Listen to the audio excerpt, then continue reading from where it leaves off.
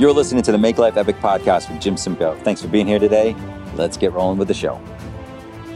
Hey, everybody. Welcome to the Make Life Epic podcast. Today, we have a very special guest, Mike Cahill from CrossFit Society, CrossFit coach extraordinaire. He's just fantastic to have you here. Thank you for being here. Mike has been one of the coaches at our gym for a bit, and he's awesome. So thank you. Well, I appreciate the special intro. Yeah. My mom would be proud. Yes. Well, we'll have to send this to your mom so she can get all excited about it. So tell me, because I know you just took this big test, CSCS. Am I even getting the acronym right? Yeah. Okay, good. CSCS. What does that mean? Stands for Certified Strength and Conditioning Specialist. It essentially is the gold standard in sport performance probably around the world. Wow.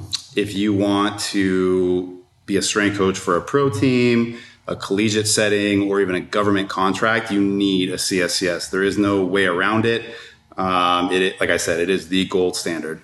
Interesting. Cool. So keyword sport performance. Sport performance, yes. Right? Because there's a lot of like people who go to 24-hour fitness and they go to a certified trainer and they think that that's like some big freaking deal in it. Yeah. So I mean, in the realm of CrossFit and the NASM certs, things like that, those are fitness related certifications. This certification is geared towards improving the athlete's performance. Okay. And that's it. So give me, because I know we talked about this in gym, but give me one of the typical questions that was on the exam. Because I remember when you told me some of these questions, I was like, holy shit. Like, I mean, they rank. I mean, the topics that are covered in this test, it's anatomy, physiology, biology, biomechanics, program design, physiology of aerobic work, anaerobic work, even to the most mundane things of facility layout, legalities of training people. So everything. It's 1,000 pages of everything that you might possibly need to know as a strength coach. I think I would fail that test miserably. Yeah. So luckily for people like one of the questions that is always on there that's kind of a joke is how many inches from the floor should mirrors be? Are you serious? Yeah. What's the answer? I forgot. 20 inches. Okay. It's 20 inches because standard plates are 18. So if we're to roll, hit the wall, not hit the mirror. Oh, gotcha. But you need to know that. And then it's something as such, or, there's so much science in it. It could be, what nutrients are used to contract a muscle.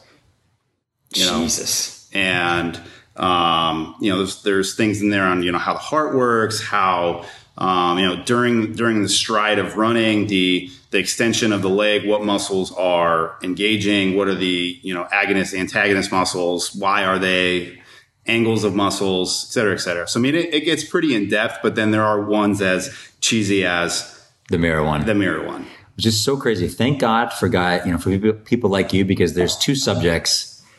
My wife would probably argue three. Two subjects I know nothing about. One of them is cars and one of them is the human body. Like I have no idea. I drive a Prius. I didn't know until about 2 years ago that the engine wasn't in the middle of the car. Someone told me it was in the front and I was like, oh shit, that's good to know. Yeah. But then also the human body, I have no idea how it works. So tell me about your background, because I think you have a really fascinating background, because you actually said you were like an overweight kid. Overweight is Understating it? Which is crazy, because for those of you, I'll put a picture up. Mike is this huge, ripped dude. So I cannot imagine him like being like having a body fat of any more than 10%. Yeah, so what's the deal? I remember the biggest pair of pants I wore in 7th grade was a size 38. In 7th grade? Yeah, I'm a 34 now. Wow. Yeah. I mean, to put that in perspective. And I, 7th grade, I don't know. I'm 5'10" now. I probably was 5'3", 5'4". Holy moly! How much did you weigh? I don't remember. Yeah, you probably don't remember. But I was a doughboy. Really? Yeah. And where did you grow up? I grew up in Costa Mesa, California. Yeah. Okay. Cool. Yeah. Cool. And so anyway, it was funny because I was always the fat kid, but I was always one of the best athletes around. So I was every all-star team for basketball, baseball, and football. I was the quarterback in football. Really? Yeah. I was a pitcher in baseball. not that you can't be a fat pitcher, but there's a lot of fat pitchers. There are a lot of overweight pitchers. A lot of fat pitchers out there. And so I never really thought anything of it. My dad played college football, but he had gained weight when I got older. My mom never really worked out. So it really wasn't, training and fitness wasn't a big part of my life. Playing sports was, obviously. Mm-hmm. I went from hockey to baseball to football to basketball, but I was still overweight. Huh. And I never really thought about it until 7th grade when my PE teacher, who is a huge source of, or was a huge source of, inspiration at the time as a kid, I really looked up to him. He asked me point blank if he ever seen a fat quarterback, like in the college ranks. Because the question was, my dad, my whole family pretty much went to Michigan, and he had said, "Are you going to play football in college?" And without hesitation, because I was kind of cocky as a kid, was like 7th grade. I was like, yeah, of course I'm going to be the quarterback at Michigan. That's what I want to do. And he was like, "Have you ever seen a fat quarterback?" Wow. And I remember I didn't think much of it at the time. I remember I went home and took my shirt off, and I just started poking and prodding, and I was like, wow, that's crazy. And that was it. From then on, it was reading everything I could get on nutrition and fitness and health and whatever you want to call it. Most of it was cheesy, but the spark of interest started there. And you're in 7th grade, you're 12, 13. Yeah. Kai's 11. She's going into 6th. Yeah. Wow. Yeah. That's young. So you really got into it then. I can't imagine being that age and thinking of that. Well, he said he would help me. So after that, because that year I was like 5th period PE, 6th period PE helper. Like it was like a teacher's aide or whatever. And he said that he would put me on a workout program for those 2 hours if I would stick with it. He's like, "But you have to stick with it." I was like, "Okay, sure." Did you stick with it? Yeah. Oh yeah, of course. At the time, he was almost like a god to athletes. Yeah. He was the track coach, which our middle school had won 20 district titles. He played baseball professionally, minor leagues. He was an athlete. He just got it. And so whatever he said, I did. And it wasn't hard. It was push up, pull up, running, jumping. It was stuff like that. That's so cool though, because does he know that he had such a profound impact in your life? Yeah, as I got older and started playing football in high school and whatnot, I would go back every once in a while and see him. Yeah, he actually recently passed because of cancer, pretty young, but he knew.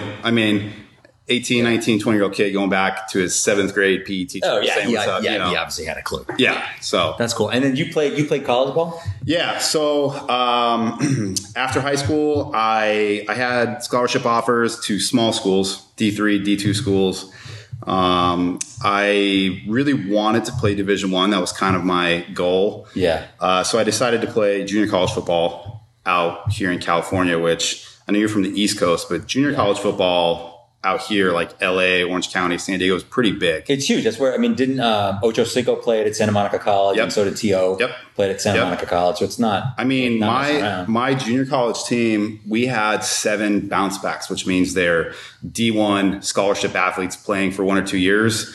It's not quite working out. And so they bounce back to a JC. Gotcha. Okay. So, I was playing with some real athletes. We had a couple ex-cons on the team. Oh, that's fantastic. It was the bad news bears, for lack of a better example. But so I played junior college football and I had a blast. What position did you play? I played outside linebacker. Of course you did. Yeah. Of course you did. Mike looks like an outside linebacker. He looks like he could just crush somebody right now without thinking about it. Wow, that's cool. So I had a blast. Our team was phenomenal. We had, I think from my team, there was probably 4 or 5 guys who went and played D1. So we had some good athletes. However, the 9th game or the 10th game of the season, we were during a game, broke my leg. Oh. And snapped it in half, tib fib. Yeah, it was. Compound or no? Both. You mean both? No. Did a bone come through the skin? No. Okay, good. Well, not good, but that's... Yeah, no. Less. The doctor actually said it was one of the cleanest breaks he ever saw.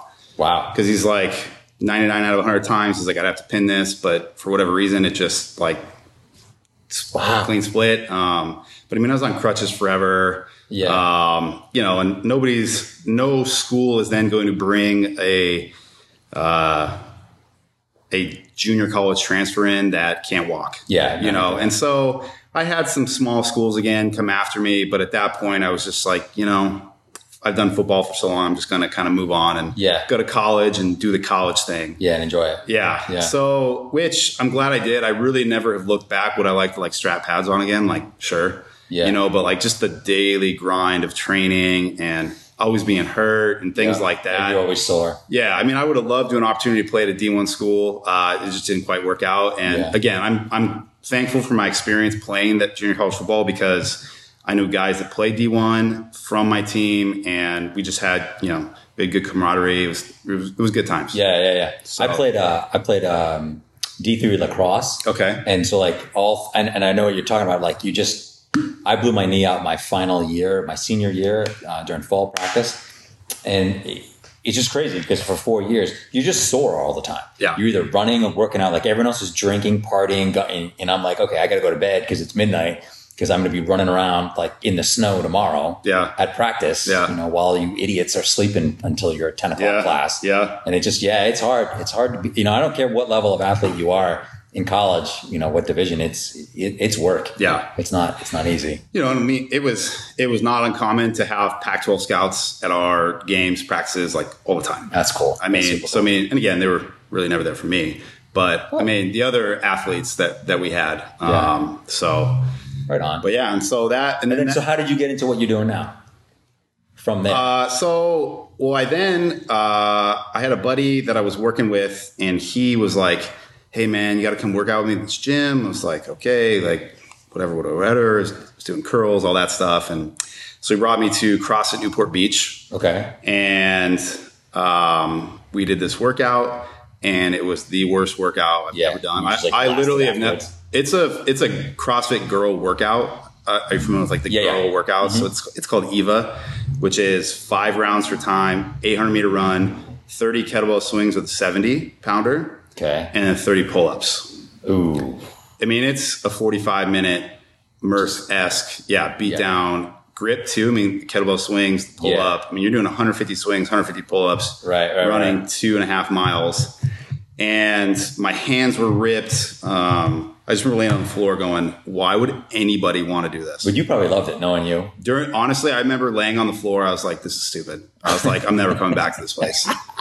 And that pride button clicked in the next day, and I woke up and you're like, let's go. Yeah, I just remember it was fun. It was the coaches at the time they were good people. I enjoyed my time there, even though like during the workout, I was just like, it's such a struggle. Yeah. But I never felt out of place. I never felt, I'm trying to step into someone else's life that I shouldn't be. They were very welcoming, but they also knew how to push buttons at the time, you know, and as an ex-athlete, you can push buttons, you know, so they knew that, you know, and they were trying to get under my skin a little bit, which I appreciate because not many people do get under my skin. But at the time, like when girls are running faster than you and they're doing more pull-ups than you're kind of like, all right. Yeah, like, this is ridiculous. You know, let's go. Yeah.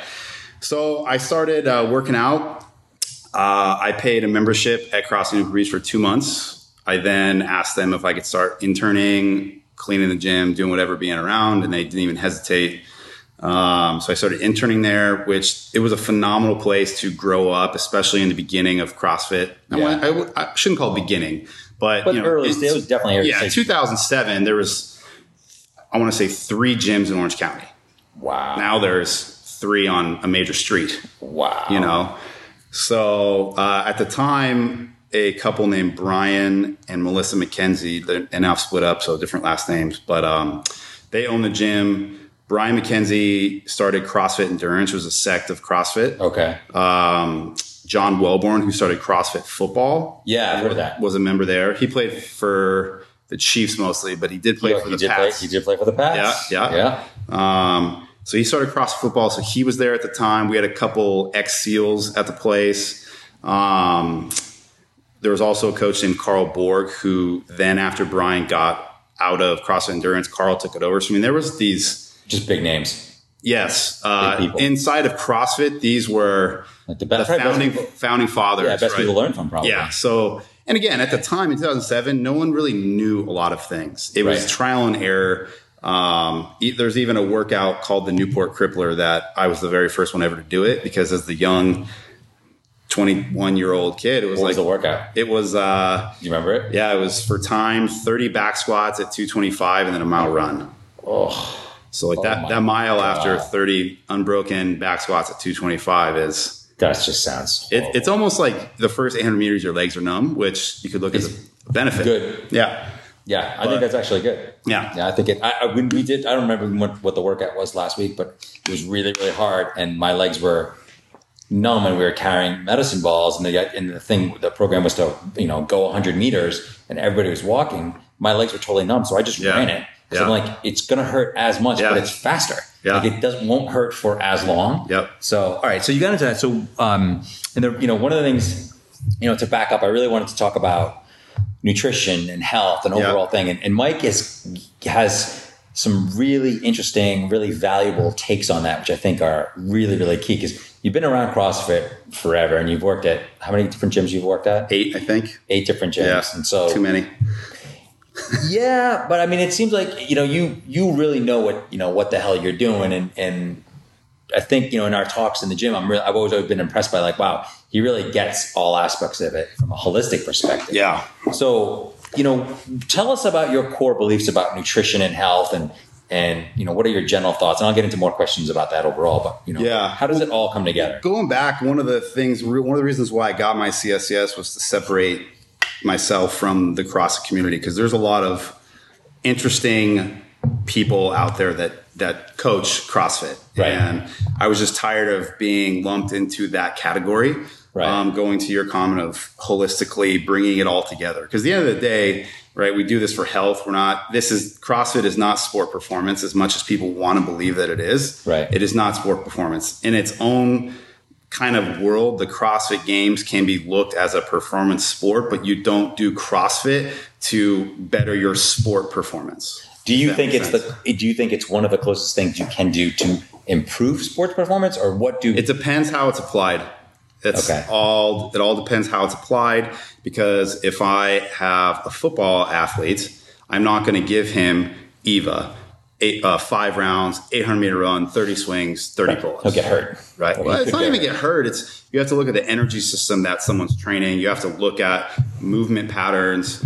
You have to look at what the athlete does well and doesn't do well. So if he can't recruit his glutes, or if he's so tight in his hips, he can't really come to hip extension. Like kettlebell swings under high heart rate duress is not going to be beneficial. Again, it just comes what the goal is. And football players don't move for that long. And so when I go back to energy systems, right, if you break it down to black and white, it's 5 seconds of work, 30 to 60 seconds of rest. Yeah. So your training needs to mimic that a lot of the time, because that's the sport. Right. Just like if we were training a 100-meter dash sprinter, we wouldn't have him do 5K repeats. Right. So, makes sense. Okay. That's when I say CrossFit. If I would never send a football player to a local CrossFit gym. If I was a coach, or if I had a trusted coach that I've known for years at a gym, be like, hey, Joe here, he's an 18-year-old kid going to college. Like, he's good at this, and this. He can't do this. Like, I expect my buddy who's a strength coach to write a program for him. Yes. Okay. Never jumping in the group class. Ever. Okay. Okay. So that's what I mean. So what would you say? So your beliefs more that it's customized more to the individual, no matter what the situation is, for sport performance, or just in general? Just in general. Well, you can't do that in the CrossFit setting, because that costs a lot of money. Also, the fun of CrossFit classes is everyone's doing the same workout. Yeah. Right. I mean, at the end of the day, but it always comes back to, like, what's the goal here? So, football player, what's the goal? Well, I want to be better at football. Okay, cool. 100% of the things that we do is going to make you better at football. Right. The other things that don't help, we're not even going to think about or entertain. Right. But, part of CrossFit is doing things to make you better at general fitness. Right. Right. Which could be anything. It could be really anything. Picking up logs and running with it. It could be squatting. It could be gymnastics work. Like, those all encompass CrossFit. But would I want a football player picking up a heavy log and running a mile with it for time? Like, I know CrossFit gyms that have done that. It's not a bad workout, right? Like, I've gone camping before with buddies where we chopped wood and had to carry it back a long distance. It's just but I mean, I would never do that for training for an athlete. Gotcha. So, and would you say, I mean, because, you know, I would say like the audience that listens to this is more, they're probably very, very active. I highly doubt any professional sports players are listening to us, you know, or people trying to get into the pros. So like from a general population of movement and, hey, being active and being healthy, what do you think are like some of your bigger beliefs around that? Yeah, well, you know, in terms of having core beliefs about kind of health, and I encompass health, movement, nutrition, lifestyle. Yeah. A lot of things that you and I have talked about before. You know, I came up with kind of 4 things. Oh, cool. You know, for me, the first one is sleep. Really? Yes. Okay, so that's interesting. So I want to hear about that, but that's interesting because most people would, you know, that's not the first one they go to. Yeah. And that's probably one of the easiest ones to. It's the easiest one to do. Tell me about that. So sleep is when our body recovers from daily stressors, and daily stressors are anything. It could be our response to traffic on the freeway, our response to eating a bunch of sugar, our response to 5x5 back squat where it left our legs jiggly, right? Those are all stressors. And it's not like we do that and we automatically get better. We need recovery time through nutrition, through sleep. Sleep, it's the most fundamental thing that we can do as humans to better ourselves. I mean, you go back thousands of years, the sun went down, we went to sleep, the sun came up, we woke up. Yeah. You know, it's just innate in us to do that. What time do you go to bed? Let me ask. Well, and I realize you work kind of later. So. Yeah. So like last night, I didn't get home till 9:30. So you shower, you eat, you get done by 10:30, sit there, watch a little TV. It's 11, you go to bed. Okay. What time did you get up? Today I was up at, my girlfriend had school. So she got me up at 6. I laid in bed till about 7.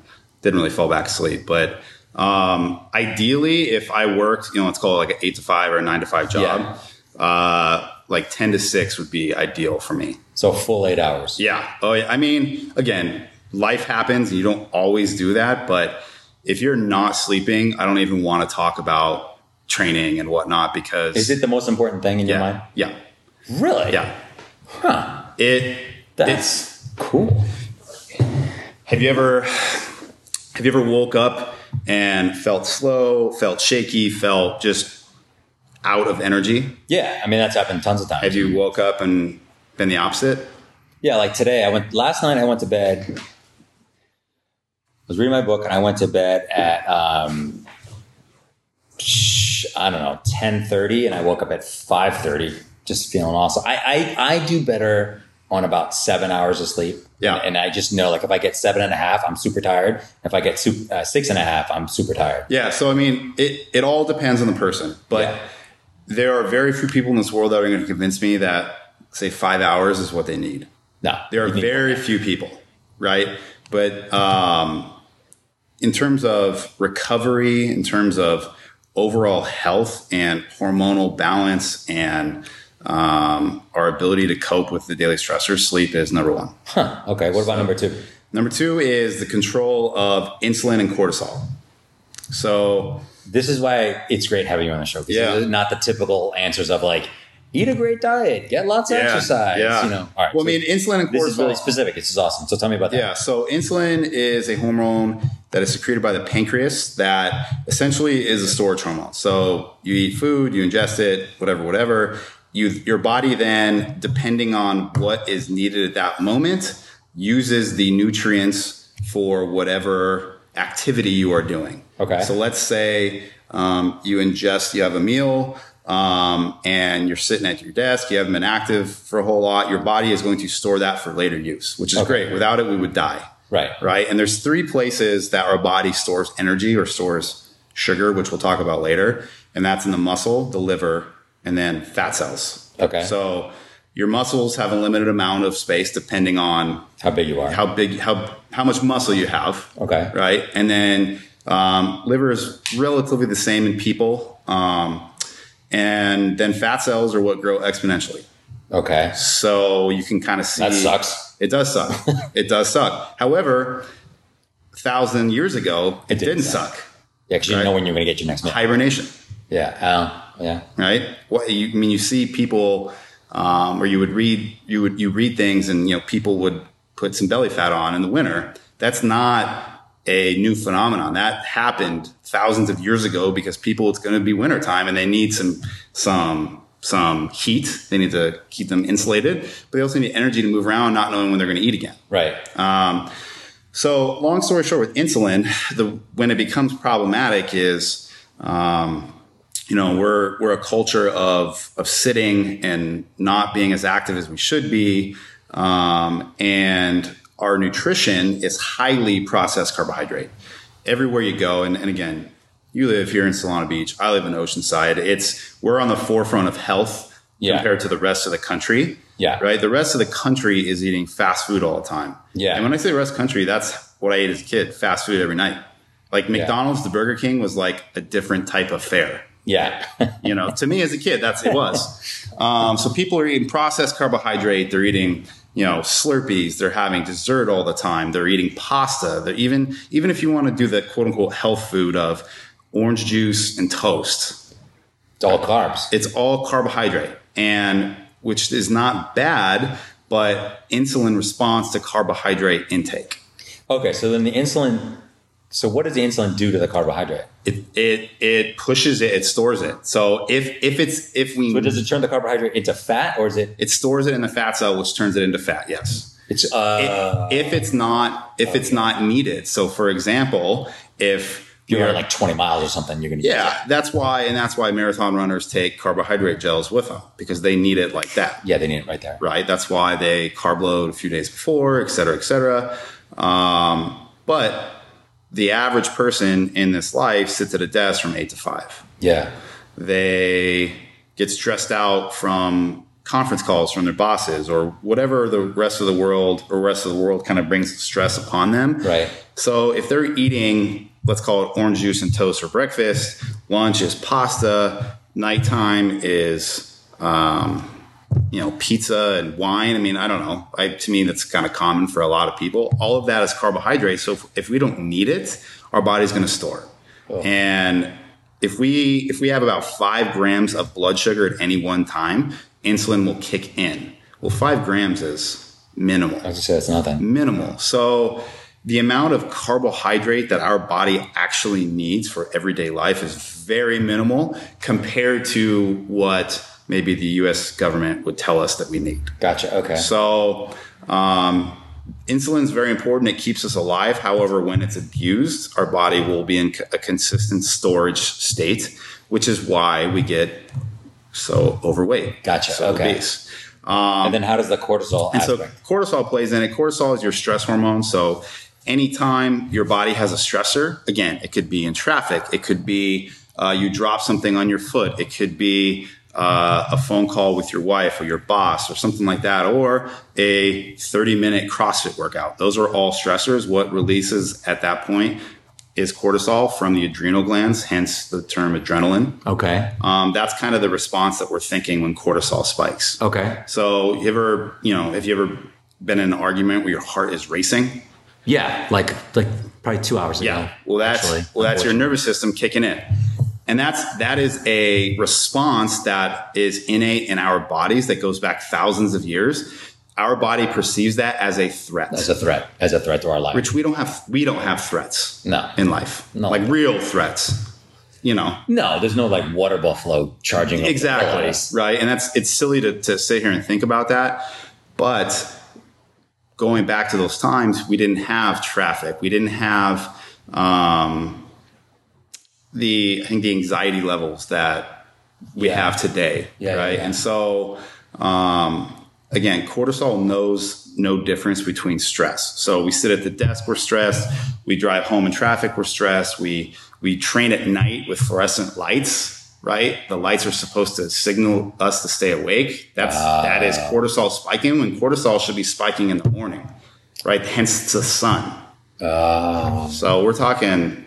Wow, that's interesting. We're talking rhythm here. So, I mean, our lifestyle is just one of a consistent stressor. So number 2 is managing insulin and managing cortisol? Managing stress and managing the insulin spike. Again. Insulin spike. Okay. All right. What about number 3? Number 3 is Eating things that do not have ingredient lists. Eating things that do not have ingredient lists. So when you go buy when you go buy an apple at the store, does it say apple on it? No. It doesn't say anything on it. But I bet if you were to go buy applesauce, maybe from some mass-produced company, you would have dehydrated apples, sugar, brown sugar, high fructose corn syrup, salt. I mean, like all these things, which like in reality, applesauce should be like mashed apples with cinnamon and maybe some sugar if you wanted it. Yeah. You know, but like I always use the example of Trader Joe's Just Chicken. They've changed it over the years, but when it first came out, there was this tub of just chicken. Like that's what it was called. It's called Just Chicken. Just Chicken. It was like, it looked like grilled chicken breast chopped up. Okay. However, there was like 50 ingredients in it. Why would it have so many ingredients in it? Well, like chicken would be obviously the number one ingredient, but like food coloring, sugar, you know, oils, things of that nature, and not, you know, real oils, like processed oils, like hydrogenated oil, things like that. Which again, people are buying that and they're thinking, this is just chicken. This is great marketing. It is great marketing. It just sucks. I hate that. That one of those things that drives me nuts is like marketing like that when they do like certain things that they'll say, I saw something in the store the other day and it was some kind of water or something and it said gluten-free on it. Oh God. And I was like, dude, come on, gluten-free water. Like obviously it's water. Or they say like when they, cause as you know, like I don't eat meat, but so like, but I pass those areas and I'll see like something and I'll say humane, farm raised, humanely raised chicken. And I'm like, well, here's the thing.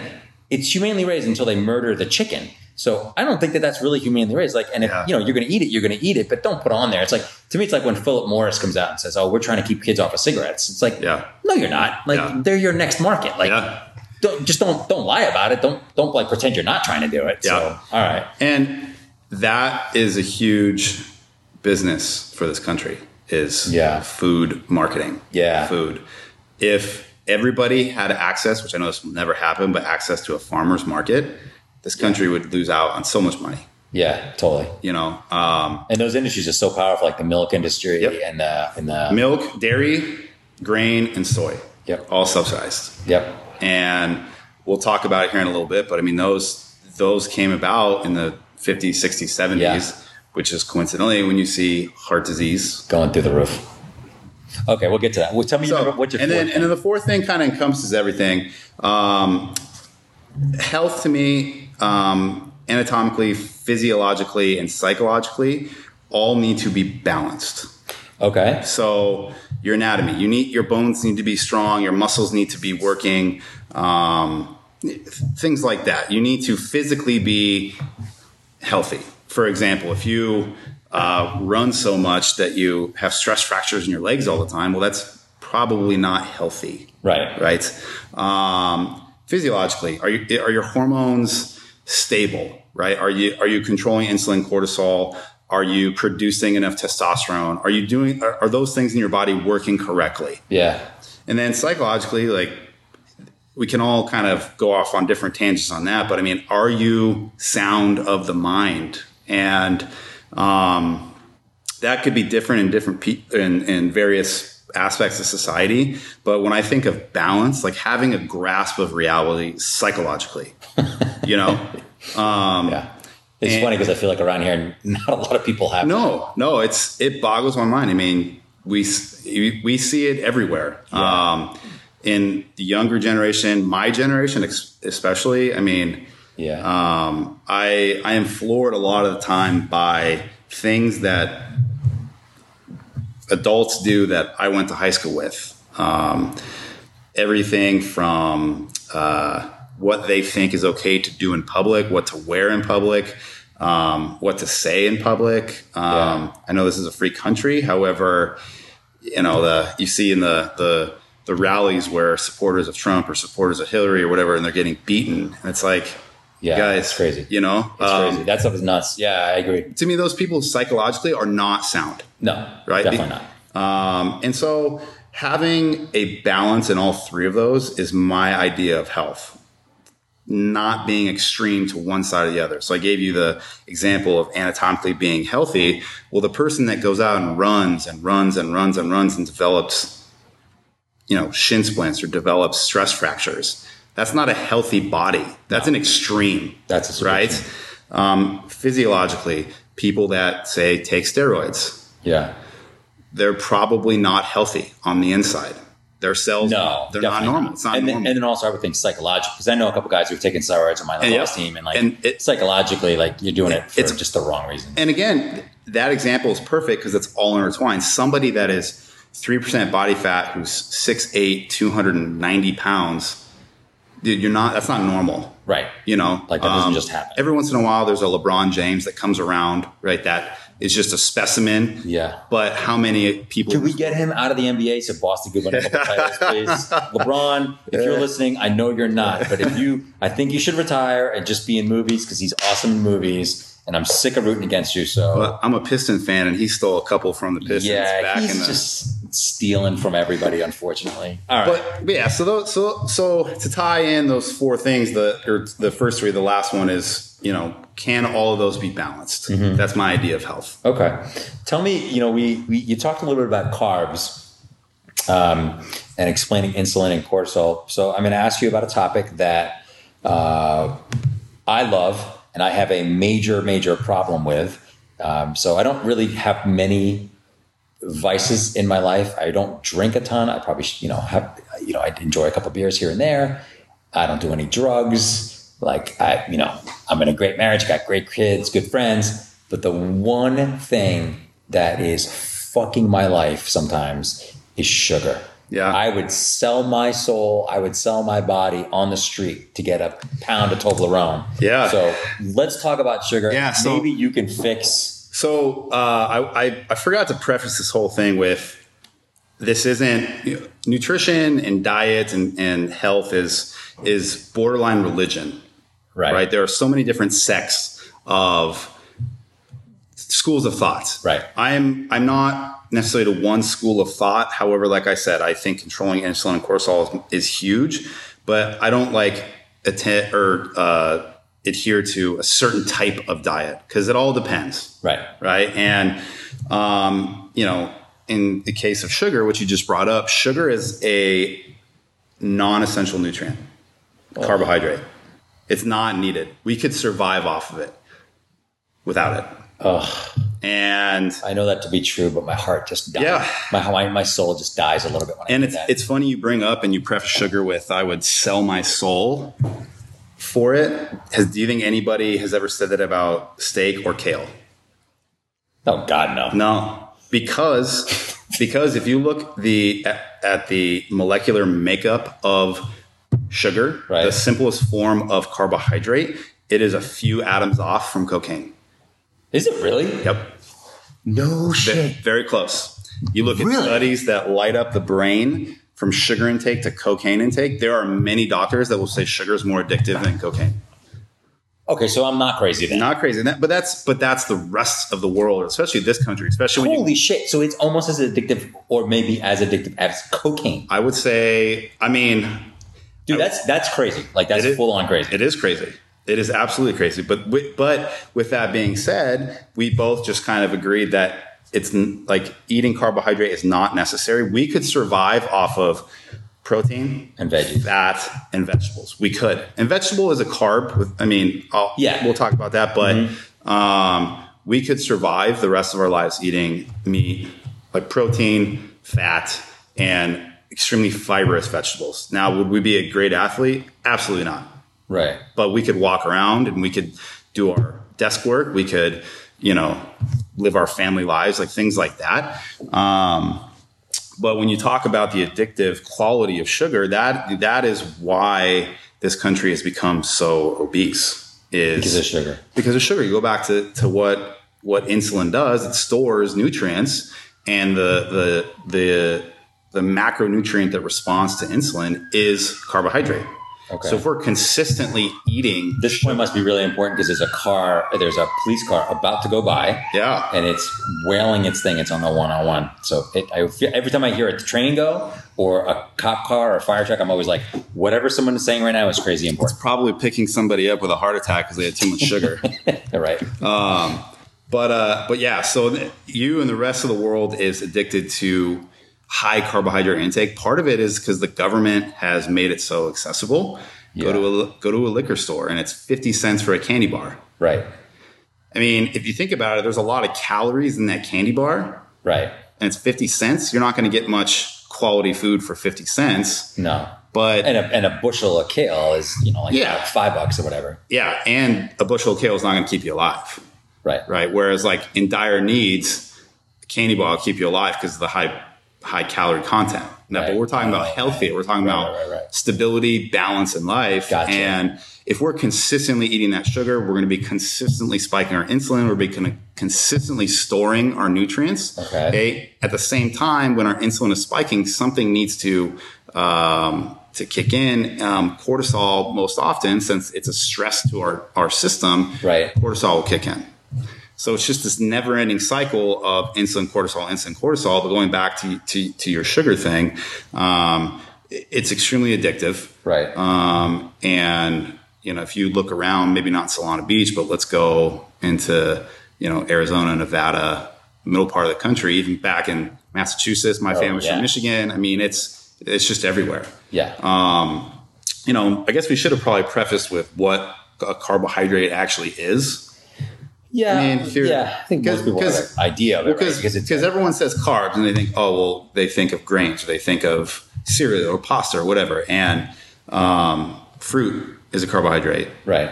Vegetables, kale is a carbohydrate. It's just a matter of carbohydrate content per unit of measurement. Whatever, how many carbs are in a certain gram? Yes, and obviously 2 ounces of broccoli, which is a significant amount, there's 8 grams of carbohydrate in it. Imagine what a lot. No, it's not a lot at all. I mean, in your protein shake, a whey protein shake, there's 3 grams, and that's a protein shake. So if you have 2 scoops of that, that's 6 grams of sugar. Right. And that's just protein. So let's take, pasta, for example. You take 2 ounces of pasta, which a handful, that's 42 grams of carbohydrate. Jeez. Just like that. And whoever eats 2 ounces. Right. You're eating 6, 8, 12, wow, so it's a high caloric nutrient in the sense that we can consistently eat it. But the more sugar we put into our system that we don't need, the more insulin's going to spike, the more we're going to store. Huh. So is there what would you say to someone who has, who eats a lot of sugar? What would you, are we talking candy sugar, table sugar, or are we just talking carbohydrate intake? Not carbohydrate. Because so if I have a big thing of pasta, I'm not getting a buzz off of it. I'm not like, wow, I got to have more pasta. No, but do you get a satisfied? Honestly, I don't have a big things of pasta because I feel shitty afterwards. Yeah, well, there you go. Yeah, sugar affects me the next day. If I have Toblerone or a thing of ice cream or whatever, the next morning I have a headache and I'm just sore and I'm just It's sugar is. This is not an exaggeration. It is toxic. So we need to really look at it that way. Oh yeah, and that it's like a poison and that it's toxic. It is a poison. There's a great Netflix documentary on sugar. I can't think of what it's called. I watched it a few months back with Elide, and there's nothing positive that comes from it. Huh. And the only thing that positive that I could ever see it coming from is or helping somebody with is the psychological benefit from it. Yeah, hey, our goal over the next few months is to lose 10 pounds or 15 pounds. Every 2 weeks, we can reward you with a piece of chocolate or whatever the case might be. And again, it's going to depend on each situation, but it's purely psychological reward. Yeah. And again, I bet there'll be some nutritionists that hear that and they'll just gasp at that. Yeah. But I come at it from I won't have them on our show. Yeah. Well, good. But a real world standpoint, people need to live, right? I drink beer. often. Well, yeah, you're a great example because so this is the thing. So we see Mike in the gym, and sorry, it's hot in here because it's I don't want to turn the AC on because then it goes, noise is crazy. But see you working out in the gym, you're like covered in sweat and just like grinding. But then I see you post on Facebook later on and you're having a beer. Yeah. And like, that's like a healthy approach because like, I'm always very suspect of the people who work out super, super hard and then they'll post on Facebook and they've got like, here's my dinner. And it's, a picture of a kale salad with like 4 vegetables and, 3 pieces of corn or something. Well, like, is that really like how you want to live? Like you're in shape, but like, that just sounds like sucks as life. It's going back to the extremes, those people that train all the time, that quote unquote eat healthy all the time. I'm going to say psychologically, there's something wrong there. Yeah. People see the post that I put of, beers that I get or whatever, but they don't see the other 20 meals or whatever that I eat throughout the week that are a giant spinach, cucumber, bell pepper salad with a lean cut of beef and avocado. Like they don't see that consistently happening. A, because it's boring and who really cares? Yeah. Right. It's not sexy, but they don't see that side of it either. And I come from a standpoint of I've been on both sides. I've been on the extremely overweight side and I've done my chicken breast, broccoli, cardio, weights. That's it. I've been on that. Like you said, it's not a life. Do they both suck? They both suck. Yeah.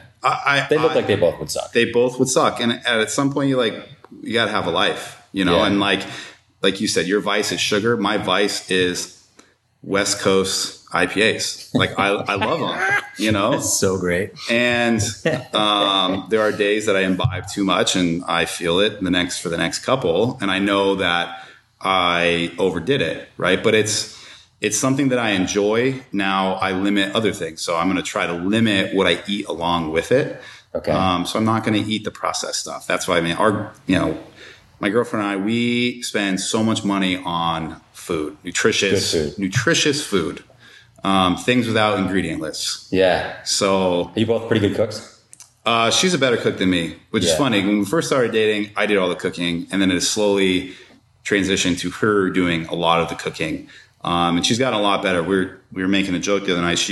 Everything that she's made over the past couple of years has been phenomenal, except one thing. She made these Scotch eggs, which is like sausage wrapped in a. I know what they are. We were in Scotland 10 years ago. She used some spices in it. It was terrible. I don't think that's one of those things that I don't even think you can execute well, even if you try, just because it just sounds horrible together. To me, it sounds great, but I think you need to use the right spices or something. I don't know. But yeah, so back to the sugar thing. I think that you are a part of society that has become easily addicted to it because it's available everywhere you go. Carbohydrate intake has been told to be healthy by the government. Yeah. Right. Well, shit. When I played lacrosse in college, we were doing, they told us to take this stuff called Carbo Fuel, which was put out by I don't know who. It's like someone at GNC. And it was like literally like 100 grams of carbohydrate, but not before we practiced. It was like we're supposed to do it like at night and in the morning. Yeah. I remember feeling like so shitty afterwards, but like my coach was like, you got to take it. And again, you're talking about when you played high level athletics. I'm talking about in the Stone Ages too, because when I did this is in like early 90s. But again, carbohydrate, sugar is directly related to performance. It is a fast source of energy. It's broken down into energy. When you're in the performance though, right? Well, yeah. But I mean, even, your quote unquote recovery meals, right? I laugh at CrossFit because everybody has this recovery shake. I need my recovery shake. Well, all they're drinking is protein powder. When recovery really is talking about restoring muscle glycogen, which is a form of sugar, right? Which allows your muscles to fire at a rapid rate, which is sport performance. Right. And so these people are just doing protein shakes and they're not really taking in the nutrients they need to recover. Gotcha. Have you ever heard of like chocolate milk being a great recovery drink? I saw it on a commercial. Well, it's because the protein to carb content is 1 gram protein, 4 grams carbs. So it's a higher carb content. Gotcha. Yeah, there's a little bit of protein to help protein synthesis, all these things, but sport performance is highly related to carbohydrate. And so That's why marathon runners or triathletes, they are logging some miles, quote unquote, in carbohydrate intake. When I was running marathons, it was one of the best parts about running marathons was the eating, because you could just do 3 plates of pasta and you could run and have like 10 gels with you, which would like taste like candy, and eat those chews. Do those mess your stomach up? I have an iron stomach. Okay. I could eat like a chair and be fine. I'm trying to think the times I've ever had an upset. I've probably had 5 upset stomachs in my life. You're lucky. So yeah, for other people, I think that they do, but not for me, not so much. All right, let's keep going, because I want to keep going here. So this is one of the questions that I wanted to ask is what are the 3 common beliefs that you hear that people think about nutrition that you think are just flat out wrong? Some of them are, the 3 I kind of thought about they're tied together, but the first one that I thought of was fat does not make you fat. So the intake of fat does not make you fat. So people think that. Yes. But you think that it's actually not true, or you believe that it's not true. I believe that it's not true. And I would bet a lot of money that it doesn't make you fat. It does. So you think that fat does make you fat? No, it does not. Oh, that it does not. The intake of fat does not make you fat. So, for example, I'm going to eat, this avocado. It's gonna directly turn into body fat. That's not. People think that. People think that. Gotcha. Right. Okay. And avocado is probably even a bad example, because that's a really good fat for you. But an oil on a salad or fat on chicken thighs, that's going to go directly onto my love handles, right, which is not true. Okay. If you had to guess, right, you think that I'm somewhat lean. Yes. If you would guess that 50% or more of my nutrient intake or my macronutrient intake is fat, would you believe me? No fucking way. And it is. That's impossible. I swear. That is impossible, because look at how you're built. What's your body fat, roughly? Right now, I actually am somewhat soft right now. Well, okay. Well, hopefully I can get to the level. In my training days, I was probably 7-8% body fat. What are you at now? I'm probably 11, 12. That's insane, though. You realize, I know you live in a world where a lot of other coaches are like that, but that's insane to the rest of the human. Yeah, 12%? And 50% of it's from fat? Yeah. Quality fat. I'm not again, this is not you're not like deep fries. Yeah, no. So no, the reason why fat doesn't make you fat is going back to that insulin cortisol thing. Mm-hmm. Fat does not spike insulin. It has no effect on it. So for one thing, we definitely don't want to spike insulin no matter what. No. Okay. Again, it depends. If we're in performance, we want. If we're general health, we take 4 fitness classes a week. We don't want to spike insulin. Okay. Right. But if you're a bodybuilder, athlete, things like that, you want to manipulate that to a sense. But so tell me about the fat. So you really eat 50% of your diet's by fat. Yeah. Fat. I mean, today, breakfast I had. Yeah. What'd you eat today? 3 eggs with about 40 grams protein chicken sausage, but that is also, the chicken sausage has 4 grams of fat per link. So that's, call that half, almost half. That's probably 60 gram protein or 60% protein, 40% fat of chicken sausage, plus the 3 eggs, which eggs are predominantly fat. Everyone thinks that they're protein, but they're predominantly fat. Cooked in some grass-fed butter with a bunch of spinach, kale, mixed into it like an omelet with a banana. And then I had a little run after, and I had a protein shake and goat yogurt and flaxseed, which is a lot of fat. Jesus. So that's a shitload of fat. It is. And I'll later have, I don't know what we're having for dinner, but like last night we had bacon wrapped chicken thighs for dinner. Jesus. Yeah. 50, and you're 11% body fat. Probably. Wow.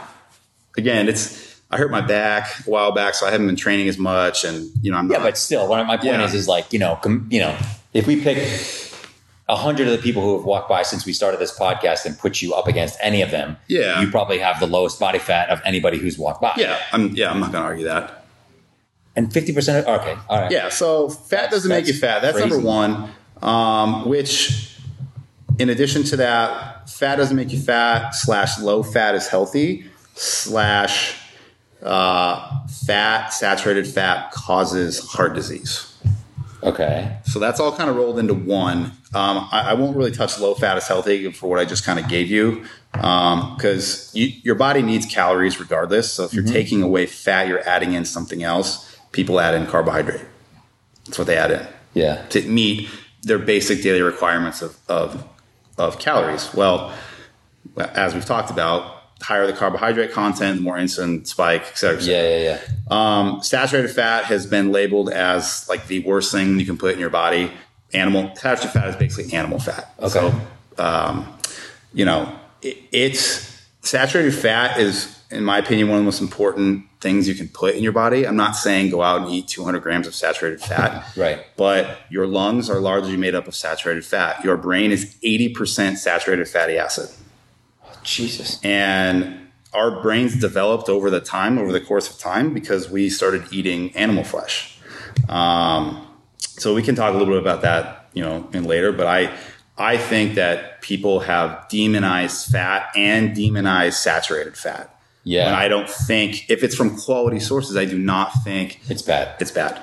Okay. And again, I'm not saying that my diet is bacon and ribeyes, because there are some people in our setting that think that that's okay. I don't think that that's okay, but it's an important nutrient. Even like testosterone, it comes from saturated fat intake. Okay. What's number 2 on your line? Number 2 is the calorie in, calories out theory. Tell me about that there. So, right, like if you have someone that says they need 2,000 calories a day, well, if they stay around 2,000 calories, they should pretty much not gain any weight, right? Right. Right. It should be balanced out. If your doctor says your BMR is 2,000 calories, okay, I'm gonna eat 2,000 calories, not 1 calorie more, I should not gain weight. Okay, well, let's say that both you and I require 2,000 calories a day. I eat it in chicken thighs, broccoli, avocado, and rice. Okay. And you eat it in candy bars. 2,000 calories. Right. I'll even go a step further, and not candy bars. How about cereal? Like a healthy cereal. If you eat 2,000 calories of that and I eat the other, do you think that we would look the same? I'm laughing, but because I would say definitely not, but it would be kind of fun from my perspective, just for a couple of days to do it. But you'd be so sick. I think that there have been people that have done it. I think you look at like the Morgan Spurlock McDonald's thing. Yeah. That movie was awesome, but also I felt it was really disturbing, just because it was like, this guy could die filming a movie because he tried all this. Yeah, that was nuts. And so again, I'm not saying calories don't matter, because we've kind of talked a little bit about it in the last few minutes, but people are so set on calories. Yeah. And that's not it. It doesn't matter if you eat 2,000 or 2,100. Like, do you think your body really is going to go, oh, well, I just went over the limit of 2,000. I put 100 calories in my body. I'm now going to be a little bit fatter. Yeah. No. That doesn't even pass the common sense test. No, but common sense isn't very common, right? Yeah. That's true. And so I hate the word calorie. I hate the word diet. I hate those things because people are so focused on it. They're so focused on reading the food label, not for the ingredients, but for the calories, right? The grams of protein, carb, fat, but also... So you and your girl, you guys don't ever look at calories? I couldn't tell you the last time I looked at calories. Like, honestly. I mean, as a kid, when I was fat and my PE teacher was like, you're fat? Oh, dude, I was looking at the calories and everything. But I didn't really know anything at that time. I was in 7th grade, right? And your girlfriend doesn't either? No.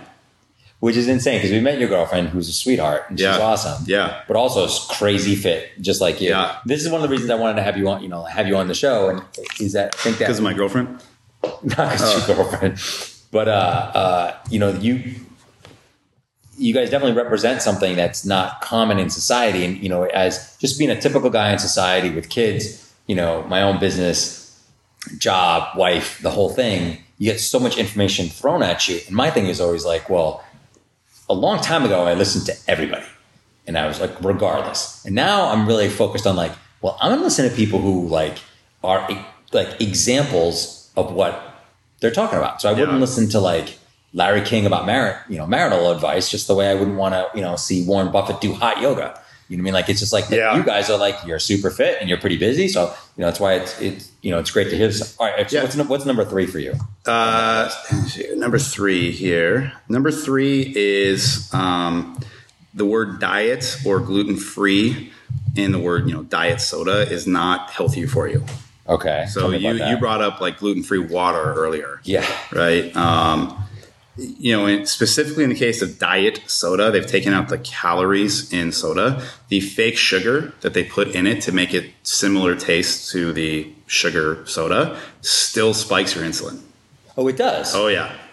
It's a lot worse because it's all chemicals. Exactly. So in addition to the insulin spike, your liver goes through a shitstorm trying to process all these things that are not food. Interesting. So you look at people that eat processed foods, they have fatty liver disease. They need liver transplants. And the liver is also, that's like if you're like an alcoholic, your liver is the thing that goes. Absolutely. Okay. Because it just can't process that level of toxins or chemicals. With that being said, I would make kind of a pseudo argument that alcoholics probably are not eating spinach salads, chicken thighs, berries. Right. So it'd be interesting. Like when I die, I would really like someone to do a study on my liver because it has had its fair share of IPAs go through it. But in addition to that, it's getting quality food. And the alcoholics that I know are binging on alcohol in addition to eating shitty fast food, or just not eating because they just want to drink. Yeah. And most alcoholics, in my experience, the ones I know, they're not alcoholics who drink beer. They're alcoholics who drink vodka, and scotch, and like whiskey. Like they're biggest. Well, I'm drawing a blank here. Example. It packs the biggest punch, basically. You get the best impact. Okay. So those are those 3 things about diet. Wow, crazy. That's so crazy. I would not have gotten those 2. I'm going to ask you this question, but I know you kind of already answered this, but I'll ask it anyway. So in terms of healthy snacks that you have, and I know you said before, like, hey man, I don't really eat snacks. Yeah. But what do you, maybe instead, I'll ask the question differently. Take us through like a typical day of you eating from the beginning to the end. Like currently in my life right now, a typical day? Yeah, because here's what I'm assuming in your life, and correct me if I'm wrong, because your life is vastly different than mine in many ways. Yeah. I'm married, have kids, dogs, pets, cats, fish, hamster, the whole fucking thing. You live on the farm. Yeah, I basically have a farm. You've got a girlfriend, but the thing is, we're both incredibly busy, and so you're running from the one gym to CrossFit and running around and training and doing all that, maintaining a relationship. Yeah. And I'm running around too. Yeah. So the running around is the same. The busyness is the same. The hours we probably do stuff is the same. So I think it's very similar in that sense. But so what do you eat on a day-to-day basis? First of all, I call it the Tupperware lifestyle. Okay. I live out of Tupperware. Okay. As a lot of coaches do, only because we don't eat out a lot. So you really don't eat out that much when you're running around in your day? No. You think that's a big key? Yes, absolutely. I feel like we eat out way too much. Knowing what goes into your body is extremely important. For example, let's say you go to a restaurant down the street, they have something like the Trader Joe's Just Chicken. Right. And they're advertising on like it's just chicken. And there's a lot of things that exist in the world that say that they're healthy. And if you know what is going into your body via the food that you prepare, I think that is a huge step in the right direction. So in terms of snacks, to kind of go to your question, I mean, I really like carrots and like a jalapeno hummus. I'm talking when you say snacks, you mean like a small little meal, right? Like in between breakfast and lunch. And I really like the goat yogurt flaxseed. There's a ton of good nutrients in that. Good probiotics. Is that a lot better than regular yogurt? I only do that because I cannot have dairy. You don't like dairy? It's not that I don't like it. It's that it's not good for me. Yeah. And I only know that because I've taken it out for a month and added it back in, and it is not good. So the goat yogurt, honestly, if you were to blindfold me, I would not know the difference. Okay. Goat milk, on the other hand, is a bit different. Yeah. But I don't drink goat milk. I just do the yogurt because it's almost a carrier for the flaxseed, which is incredibly good for you. So you just throw a bunch of flaxseed into it? Yeah, mix it, and it's almost like a goopy kind of cereal type of thing. Yeah. So that, I like celery with almond butter. Yeah. And it's going to sound barbaric, but even sometimes just having a couple pounds of like ground beef cooked like in a pan, put it in Tupperware, a couple spoonfuls of that with an apple. Again, Tupperware lifestyle. I'm not eating for pleasure as I'm sitting at my desk, like in the gym. It's like I got a few minutes to eat something in between clients or a workout or whatever the case may be. And I'm just trying to get something in quick. Interesting. So you're having really, correct me if I'm wrong, but you're almost having like really basic food. Like you're not a lot of ingredients, not a lot of prep, just kind of like, hey, I'm powering through it. So Alaide cooks probably 3 nights a week. Can you say her name slowly because she's got the craziest name, and spell it for us too? It's Alaide, and it's Alaide. That's just the coolest name. That's so cool. So anyway, and then on Sunday's a big prep day. So usually we'll cook 2 different meals. And when I say different meals, we're not cooking for us to eat that night. We're cooking if we had a family of 5 or 6. Okay. Because we want leftovers so we don't have to cook the next day when we're out wherever we're at, right? And one of those meals is always a crock pot meal because it's very easy to throw a big roast in there with potatoes and veggies and spices and just let it cook away for like 8 hours. If she wants to be fancy, she'll sear it, right, to get a crust on the meat and put it in. But other than that, it just sits in that thing and it cooks. So yeah, those are. So then you just taking that stuff to lunch and no matter where you go. Yep. I mean, because if I'm gone for 10, 12 hours a day, I can't eat out. First off, my wallet can't survive eating out 2 or 3 times a day, 4 to 6 times a week. Yeah. But also there's very few places that I eat that don't make me feel bad. And I think really interesting. I think a lot of it has to do with maybe the salt intake because we use a lot of salt, but it's like Himalayan sea salt. It's not good stuff. That's what we use. Yeah. And restaurants don't do that.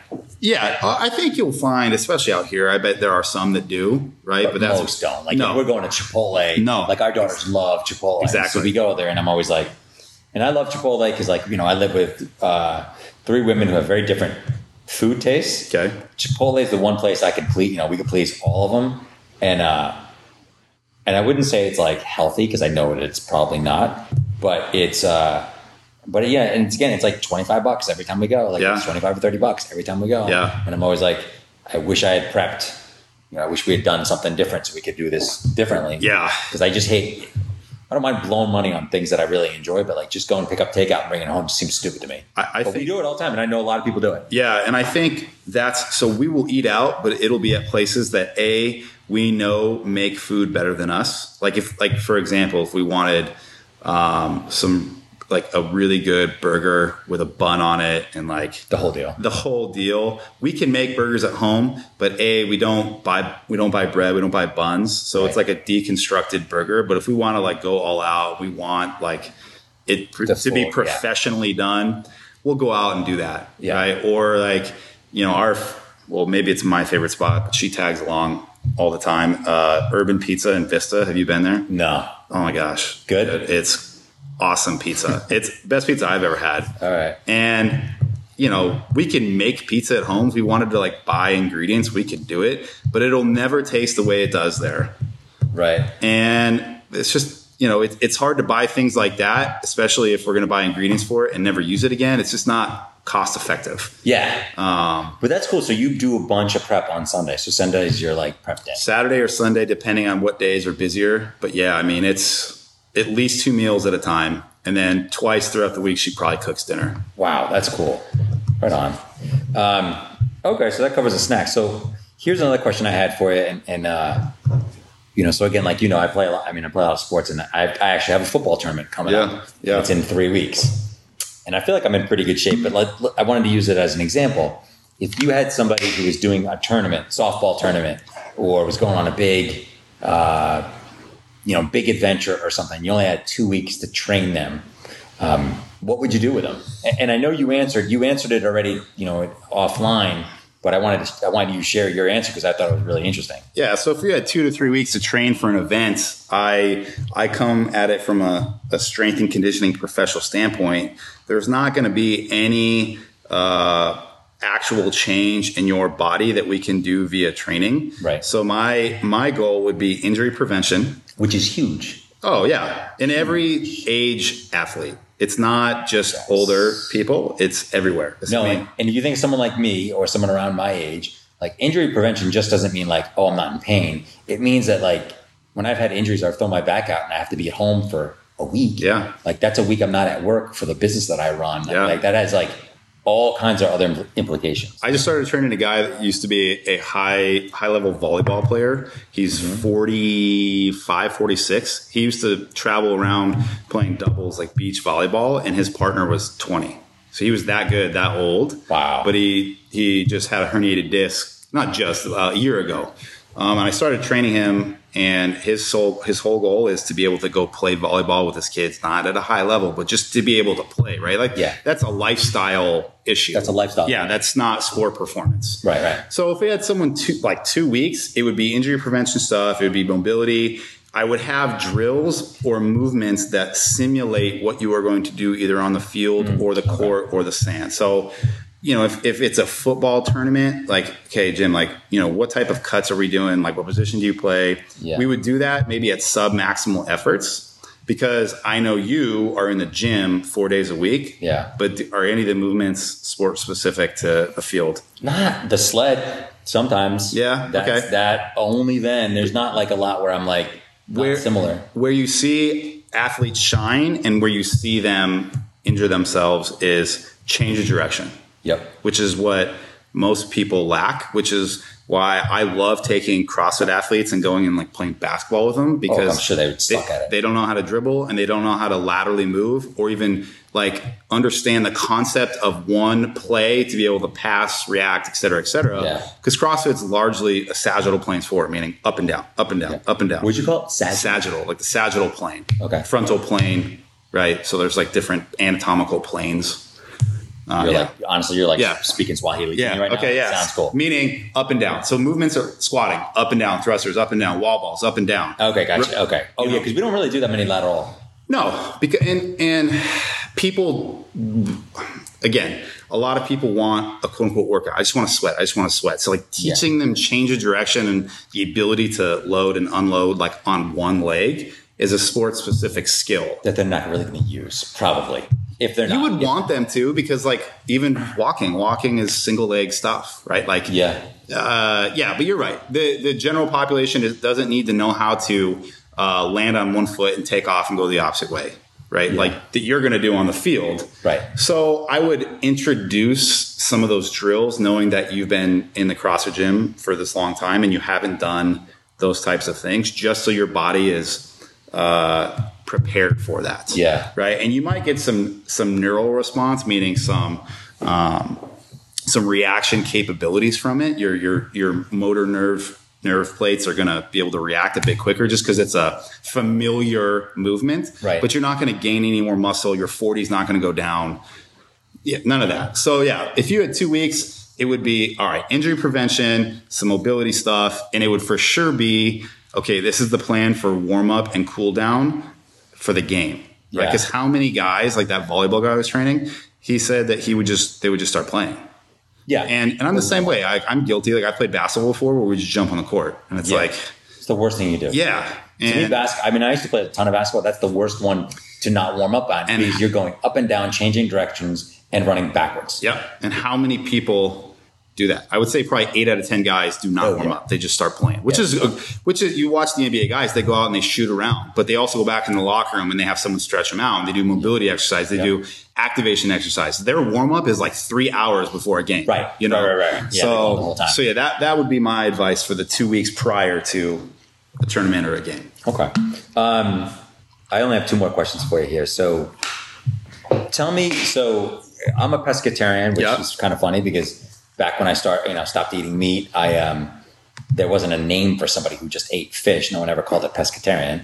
But what advice would you give for people who are either vegetarians or pescatarians and assuming I'll give you the general assumption that they are vegetarians and pescatarians for either religious reasons or the belief reasons. So I don't want to have the argument of like vegetarians are healthier or meat eaters are healthier. Let's not even have that argument. Like, let's just say like someone is just that for whatever their fucking reason. Yeah, I'm glad you're saying that because I have that here in my notes. Yeah, let's just skip that. So I would say the biggest thing for them is that they need to be really good at math and they need to know good at math. Yes, they need to know their macronutrient ratios that they need for optimal levels of fat storage and things of that nature, meaning how many grams of protein a day should they eat, how many grams of carbs should they eat, how many grams of fat should they be consuming. Okay. And you can get that all from like a functional diagnostics test, someone that does labs, meaning they draw your blood, they see your hormone levels throughout the day, not just at one point in the morning or one point at night, like throughout the day. Right.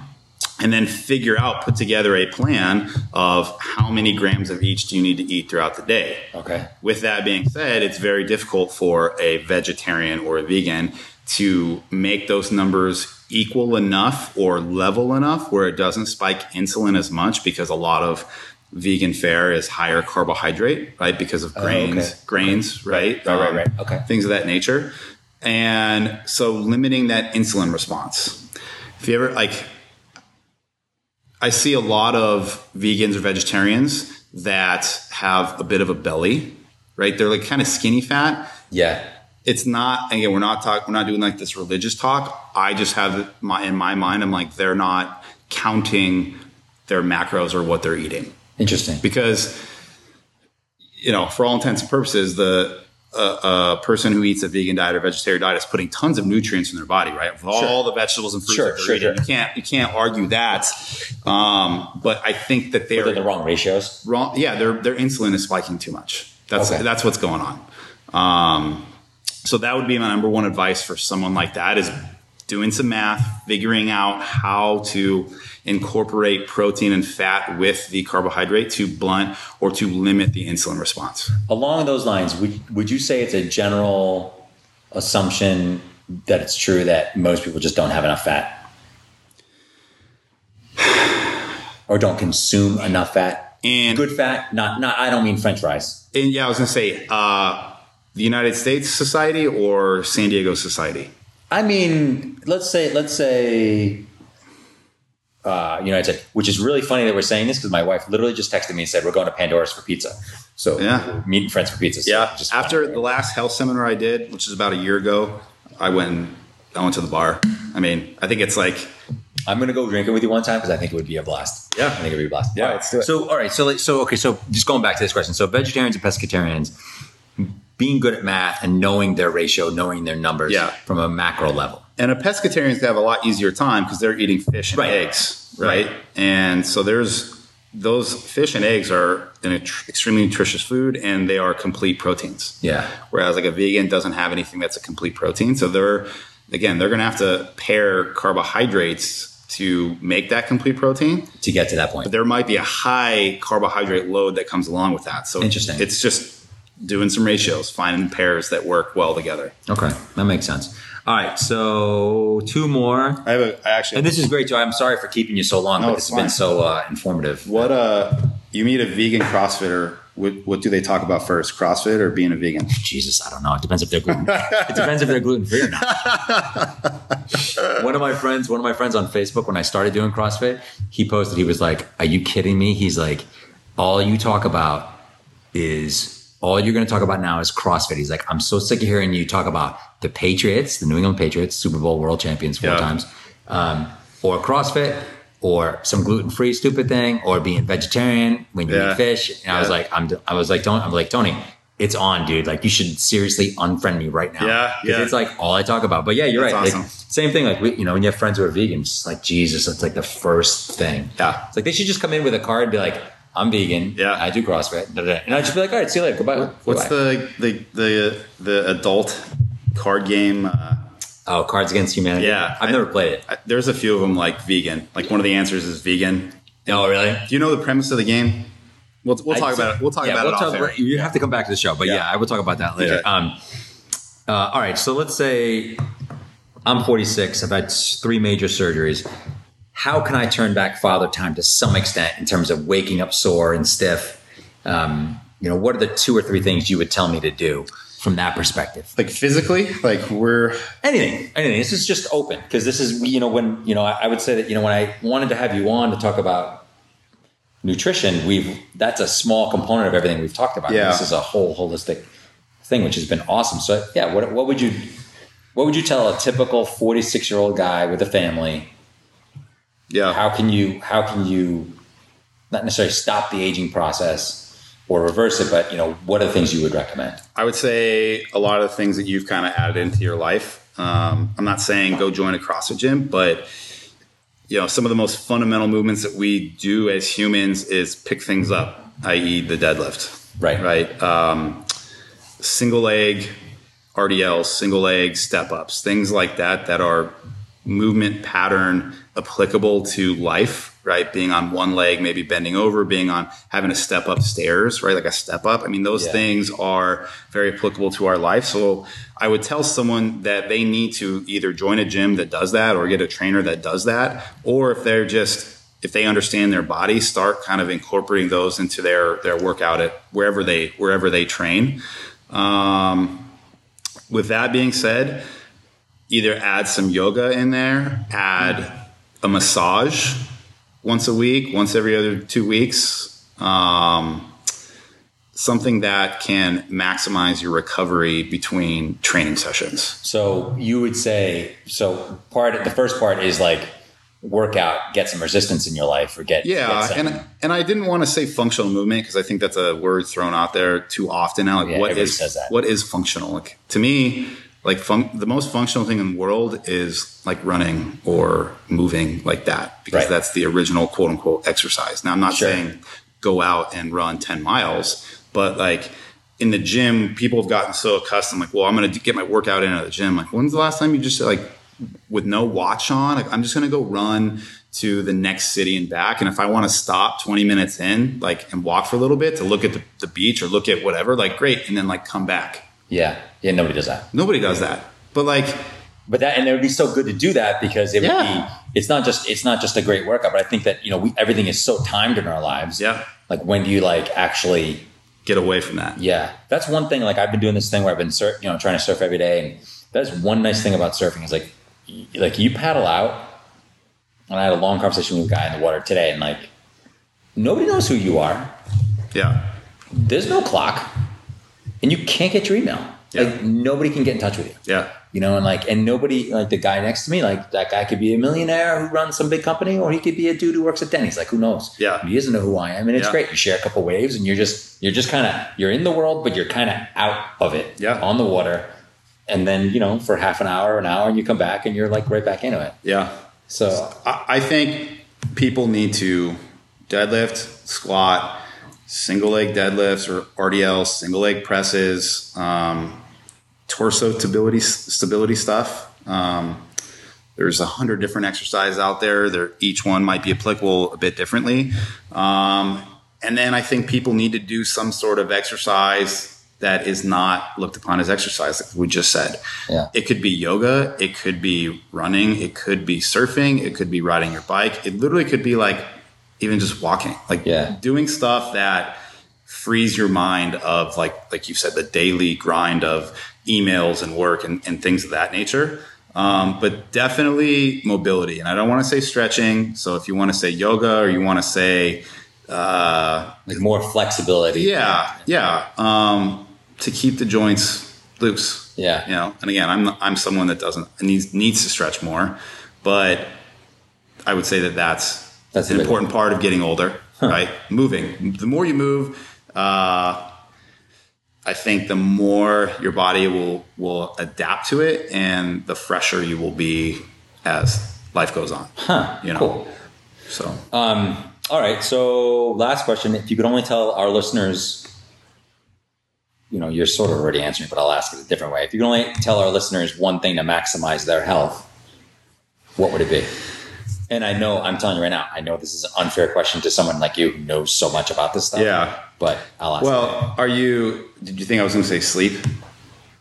I don't know what you're going to say. Honestly, I would think that you would say something like be balanced and know your body or something like that. Yeah. So, I mean, it's silly for me to even say sleep because I think we have a culture that doesn't sleep enough. But in terms of like health, I think a lot of people want to talk about what to eat. Eating real food. Like you had said, it sounds like you're buying things that don't have a lot of labels on them or whatnot. I mean, yeah, because our bodies weren't meant to eat things out of a package. We weren't meant to eat things that could last on a shelf in here without air conditioning for a year. Yeah. Our body's not meant to eat that.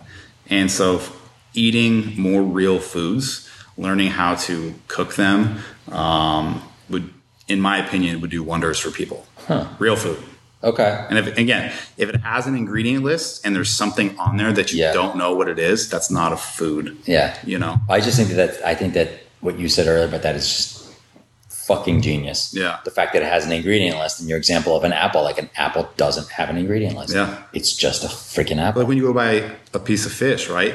How many pieces of fish or packaged salmon, how many times does it have like an ingredient list on it? Because there's a food color in it. Yeah.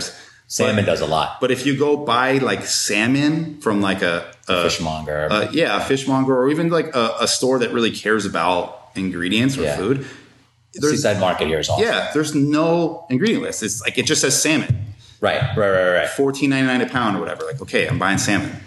I have another question for you about because you're so well versed in all this stuff. What are some of the blogs or podcasts that you listen to that you think would be valuable to? Yeah, I thought you would ask me maybe like books or things like that. Yeah. So in terms of, and then again, I'm going to put this all in the show notes. As well. It's so like blogs or podcasts. The only podcast that I've been listening to lately is the Jocko one. Yeah, the one we talked about. I'll put in that. Nice. And so I don't really listen to a lot of nutrition stuff. Fortunately, I've been in this field for so long that I've become friends with a lot of people in the field, so I can just text them. But I think what would be good for listeners is blogs that have recipes on them. Okay. So like Elide uses the blogs a lot more than me because she cooks a lot. Yeah. So a personal friend of mine, Stephanie Goudreau, she has Stupid Easy Paleo. Oh. She's actually here local in San Diego. Yeah, I know her site. Yeah. So she has great stuff. Paleo Nick, which we talked a little bit off air. Trying to think of the other websites. Jim Jones. Well, Jim Jones is... I'm going to link it anyway just because it's hysterical. Okay. I'm going to link it to that one thing you sent me because you read this, anyone listening, you read this, it'll be like... We need to have another podcast where we read it and talk about it because there's a lot. I read it again today. I haven't read it in a while. There's a lot going on there. Yes, there is. I'm going to link it. We will definitely, the next one we'll have to have. But yeah, so the other ones that she uses, she has a book. I can't think which one it is. But I mean, there's so many out there. If you type in paleo blog or paleo food blog websites, there's hundreds of them. And it's a matter of finding a recipe that you think sounds good. And I know it sounds easy, like just going up to the internet and searching it. But if you type in like, it's not. There's so much out there. And I urge people to do that all the time. But those are the ones that I like. And in terms of books on nutrition, or just health in general. So one I think that everyone should read, but I know will not because it's almost like a textbook. It's called Good Calories, Bad Calories by Gary Taubes. And again, it is like a textbook. It is very, this study said this, which meant this, and then this study. So there's a lot of studies, right? Not easy reading, but very valuable. Oh, it's so bad. What we just talked about is like the tip of what that book is. Okay. And so that book is crucial. He wrote a kind of a more condensed version called Why We Get Fat. Okay. Talks about it's basically that book condensed without studies. Okay. And then Rob Wolf has a book. Are you familiar with Rob Wolf? What is he written? He's wrote a book called The Paleo Diet. He is CrossFit's, or excuse me, used to be, because they kicked him out. He used to be CrossFit's nutrition guy. Oh, okay. And he's very paleo. He wrote the paleo diet book, but he I'm trying to think of his background. I want to say he has a PhD in biology or something like that. So Gotcha, he's not like a CrossFit coach / wannabe, nutrition guy. I mean, he studied this. What he does, yeah. So I would say, those are great. Those are pieces of information. Where can people find you, and what are you working on now? So I have a website. It's my name, which is Mike Cahill. So Mike and then CAHILL and then the letters S and C, which stand for strengthconditioning.com. So it's MikeCahillSC.com. And what do you do on that? What do you? So I have 11 athletes that live around the country. Some of them are here in San Diego, but that I program remotely for. Gotcha. Okay. Yeah. So, I got a triathlete in Florida. I got a CrossFit athlete in New Hampshire. I got, weightlifters everywhere. Cool. So I started programming for people a few years back. I also programmed for a gym for a couple years, so they were kind of outsourcing that. But I also work nutrition with people. And again, if it's something very basic, I will help them. But if there's some serious stuff going on with the person, I send them to my nutrition guy. His name is Jason Deo. He's actually here in San Diego, incredibly smart when it comes to this stuff. And he will, to the T, tell you what to eat. What's his name? Jason Deo, DEYO. Okay. So the website is where if I feel like I want to write about anything in the strength and conditioning world. Yeah. I'm going to put a couple links on a couple things you wrote because they were awesome. Good. That'd be awesome. So I write on there. It also gives some basic information about me and what I do. And it also has some testimonials with people that I work with or have worked with. Right on. And there's a doctor on there. There's ex-professional athletes that I train. So there's a wide array of people that I thought were good testimonials. So awesome. Yeah. Right on. Well, thanks for being on the show, dude. This is great. This is really informative. I was telling Mike when we first started that, I was, like we were saying, I thought it'd probably go 45 minutes, but we've gone an hour and a half. I just looked at it like a couple minutes ago. I was like, holy smoly, this is crazy. But awesome. This is huge because this is something that I think is so important. And, just from my perspective as someone who wants to get better in his sports, but also wants to be healthy and doesn't want to go do 500 pounds on a deadlift, and have that only be the only thing I do. We needed this aspect of how do you encompass everything? Yeah. And so my biggest thing with any athlete or non-athlete is always what is the goal? And then I have to basically read that person and see what makes them tick, what doesn't make them tick, and fix what is the issue. Yeah. It's not, here is the program and you're going to do it this way. It's always, how are we going to help this individual? Right. Right. That's awesome. That's awesome. Thanks, dude. Awesome. Thank you. Hey, thanks again for checking out the show. I really appreciate you guys listening in. Also want to let you know that my new book is out on Amazon. Can't believe it. Finally done after a year. It's called Hero Up, Unleash Your Inner Hero and Make Life Epic. You can check it out at heroupthebook.com, heroupthebook.com. So check it out and hope you dig it. Talk to you soon.